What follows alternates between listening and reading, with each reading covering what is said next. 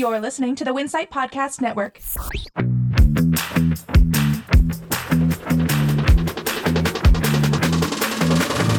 Hi, welcome to CSP's At Your Convenience podcast. I'm Rachel Janak, editor at CSP. Today, I'm talking to Cameron Watt, president and CEO of InTouch Insight, the company that helps CSP conduct its annual mystery shop. I'm here with Cameron at CSP's Outlook Leadership Conference in Los Angeles. Hi, Cameron. Are you enjoying the event so far? Absolutely. It's always a wonderful event, and there's nothing better than the Southern California weather we're experiencing. Yeah, totally agree. Thanks for being here. So first off, can you talk about what Mystery Shop is and how the winner is decided? Sure. The InTouch Insight CSP Customer Experience Award that we give out is based on two different things that we do. First, we visit the banners, the various chains. We visit a whole bunch of their locations, up to about 100 of them. And we do one visit where it is called an audit, which means that it's overt as an activity. So we will show up and we will do it unannounced. They don't know when we're coming. They don't know which location we're going to necessarily, but we'll show up with a letter of authorization, say, hi, surprise, we're here. And that lets us, because we announce ourselves, it lets us look at things in a lot of detail. It lets us check everything from expiry dates to temperatures to standards in a way that you can't do as a regular customer. And then we also do a second visit, not necessarily to the same locations, but to the same chains and their locations. We do a covert activity. And that covert or mystery shop activity is where we go in as a regular customer. We have a regular customer experience and we leave and they never know we were there. And that is the only way in which you can measure things like employee friendliness, wait times, things that will naturally adjust if you know the person is there to do those type of measurements. So we do the overt activity, the covert activity, and then we combine those scores for each of the brands. And that's how we determine who, in fact, has come out as the winners for the award each year. Okay, great. How do you select the participants?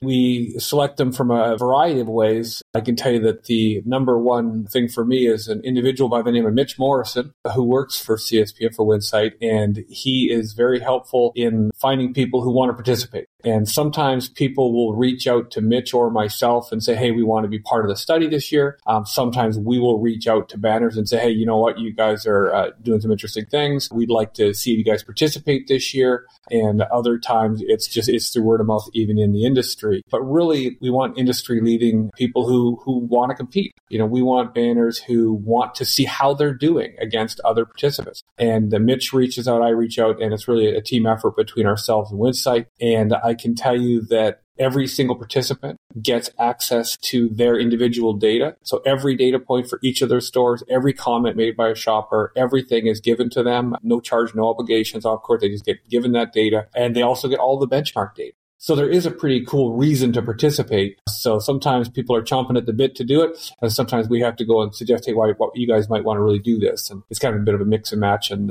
there's a few people that are in it most years, and it changes year to year as well as people move through their various life cycles in their banners. Right. It's a great way to audit yourself and see those results firsthand. This year's winner was Rudders, and this is the chain's fourth victory. We'll talk more about that a little bit later, but first I am wondering if you can tell me how Mystery Shop has evolved over time.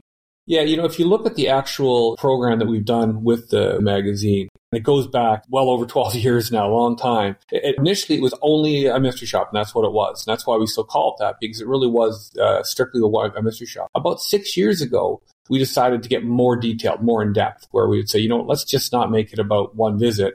Let's do multiple visits. Let's do it. Let's get that overt activity. Let's get more detailed and really look at how these banners and these operators are running their locations.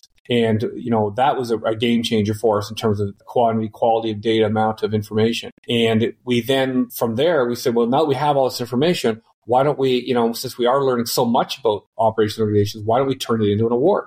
And so then it became an award. So it's been a bit of an evolution over a long period of time to kind of have it where it is today, which is in a place I think we're pretty happy with how it's going right now. What are the benefits of having the revealed audit in there now? Well, you can just simply get to things you couldn't get to any other way.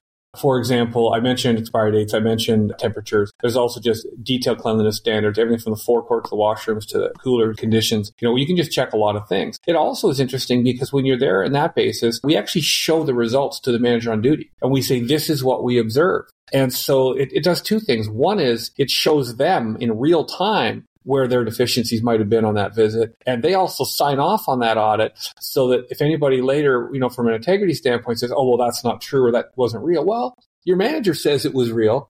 So it actually puts a great deal of credibility in the whole program, as well as provide some really cool real-time feedback to people that you can't do when they don't know you were there. That's interesting. The runners-up of this year's audit were really close, to the point where time was added. Can you talk about how close the scores were and what this means? Yeah, I mean, the scores were within 1% basically for the top. So, I mean, it was crazy how close they were.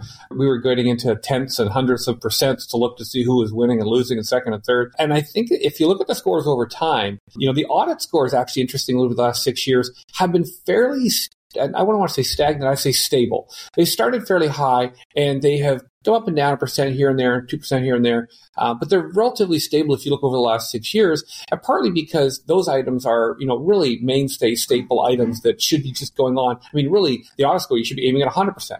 Because we're measuring standards that should be done all the time. Mm-hmm. And so we've always seen them in the mid-90s, low to mid-90s. The mystery shop score, however, which is, intuitively much more variable because how people are acting, how they're feeling, the friendliness, customer service, that can have a lot more variability to it. We've actually seen those scores steadily increase over the last 6 years to where in the last couple of years, 1 year the mystery shop score is a little higher, the other year the audit score is a little bit higher. It's kind of come up to meet those audit scores on the customer experience side in terms of mystery shopping for the customers. And that's cool to watch. So the mystery shop scores have actually come up and done better relative to the audit scores. And now they're almost, neck and neck. And it's really a testament to how tight those scores are, that people have really been improving in those areas that we've been measuring. And the industry's been improving those areas we've been measuring. Mm-hmm. And do you think that's a result of improvements in hiring practices and training? I think it's a combination of things. I think that obviously hiring, training, retention, all of those things play into those variables.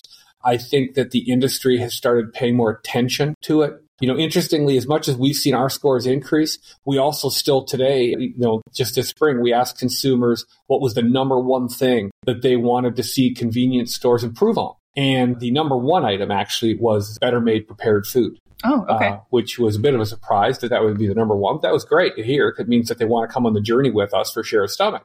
But the number two was friendlier staff.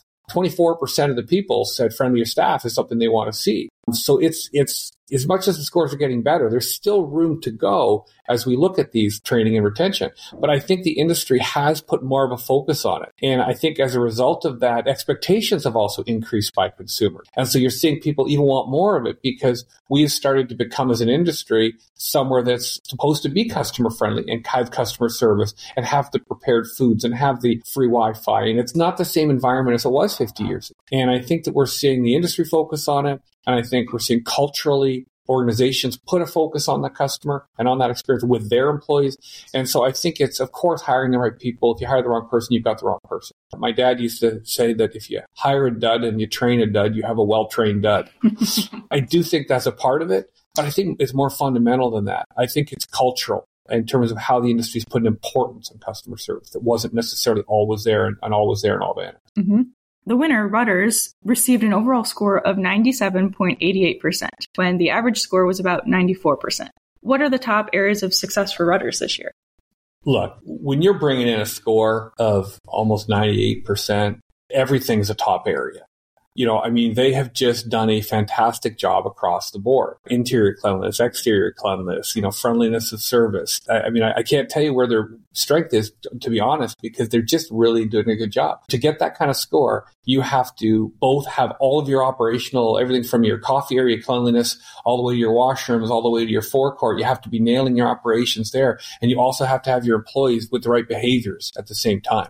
They did everything well. It was really cool to see. And it was even cooler to see the fact that people right below them were very high as well. We're getting to the point now where I think we're going to have to maybe make the standards a little harder because people's scores have come so high over the last years, which again, it's great to see the improvement. But as people improve, sometimes it's time to raise the bar. And I think those kind of scores, maybe more than anything, tell us that it might be time to raise the bar. Mm-hmm. How do you think you might raise the bar? Well, we look at a certain number of things in the store right now. We can simply increase that number. We can start looking at areas that we don't currently look at, where people could be doing more things. And we'll probably tap into a group of industry experts around the Operator Advisory Council groups to determine what those areas might be. Okay. That we can add in that maybe people think, this is an area where the whole industry needs to get better. So maybe we layer that in where we're not measuring it today. The initial, we only launched it 6 years ago, the initial questions have really all been the blocking and tackling of the industry. The things that, like I said, really you should be aiming at 100% because it's the blocking and tackling. But there's lots of things outside that blocking and tackling we haven't included. But we'll have to get consensus from the industry on what is fair to put in for the contest in terms of things. Yeah, we should all be doing better on this now. Let's go measure. Mm-hmm. Okay. What are the categories that could use some improvement? The areas for improvement are typically the pump island. I think it's because it's the farthest away from where the employees can touch it on a very regular basis. It's usually an area that can use a little bit of work. In the stuff we measure around the coffee, sometimes it's things like having milk alternatives available, and sometimes it's just the sheer volume that's going on in that area can cause that area to be not as organized, stocked, and clean maybe as it could be. And again, it can be a volume delivery situation there, and that's often a bit of an issue. Restrooms are always there for improvement, but they're doing much better these days, as are things like the temperatures and coolers and things. It's amazing that we do find coolers that aren't holding temperature properly, which should be 100. It's almost never 100 across the study. So there's always room for improvement here and there. But if I was going to pick one area, I would say that, Pump Island is the area is most likely to find an issue in, followed by the high volume use areas. Mm-hmm. Before we go, do you have any final thoughts on what you'd like to see next year and how this year's audit went? I'm going to answer that like a politician. So I'm not going to answer the question specifically. I'm going to, go on a little bit of a tangent maybe. As I look to the future, and I say like politics, I don't want to say next year because I think it's what I'm going to say is too early for next year. But, we've been fighting for decades in this industry, share of stomach, where we've been out there fighting for food service. We fight with QSRs. Some of us are fighting with fast casual out there. I mean, there's convenience stores that have liquor licenses. So we're fighting for share of stomach on a regular basis. I think there's a new battle coming, and I think it's share of fuel, because I think electricity may be the future of fuel at some point in time. And that might be 20 years from now, but it's happening a little bit every year. And now there's a land grab going on for having electricity at stations. There's data out there. The Winsight sister company Technomic talked about the fact that sustainability is important now to consumers, especially young consumers, and having electricity available, charging stations at your location is a signal that you're environmentally friendly and you're a sustainability type of company. And so whether you believe it's important now or you believe it's going to be 20 years from now, the land grab is going on now for consumers and for money from the government and from things to get those charging stations out there. And I think that, as I look to what do I see kind of differently, I think we're going to have to start looking at some of those types of things as we measure. This year, only 12% of the locations we visited had electric vehicle charging. And I say only, that's probably a pretty big number considering how much they cost to put in. Mm-hmm. But that means there's a lot of room to go. And you've got Subway and you've got Taco Bell and you've got big box stores all also wanting to put in electricity. Mm-hmm. Because they want to get consumers into their locations so they can sell them food. Fuel is the number one reason people come to convenience stores and fuel stations. Well, we need to be number one in fuel, and that fuel shouldn't be just gasoline. If it's fuel and if it makes a car go, we need to be the leader. I would just say that, my final thoughts are we have to look at all the battles we're fighting right now. Not just share of stomach and not just operational, but also things like share of fuel and where there's a lot of different things going on out there, technology. And how it plays into all of these battles it's just a really cool time actually in the industry, I think, with everything that's going on. Mm-hmm. Great. Well, thank you, Cameron. It was great talking with you, and I appreciate you giving your thoughts. Congrats to Rudders, and look for more on the mystery shop results in CSP's October cover story and online at cspdailynews.com. Thanks for listening to At Your Convenience podcast.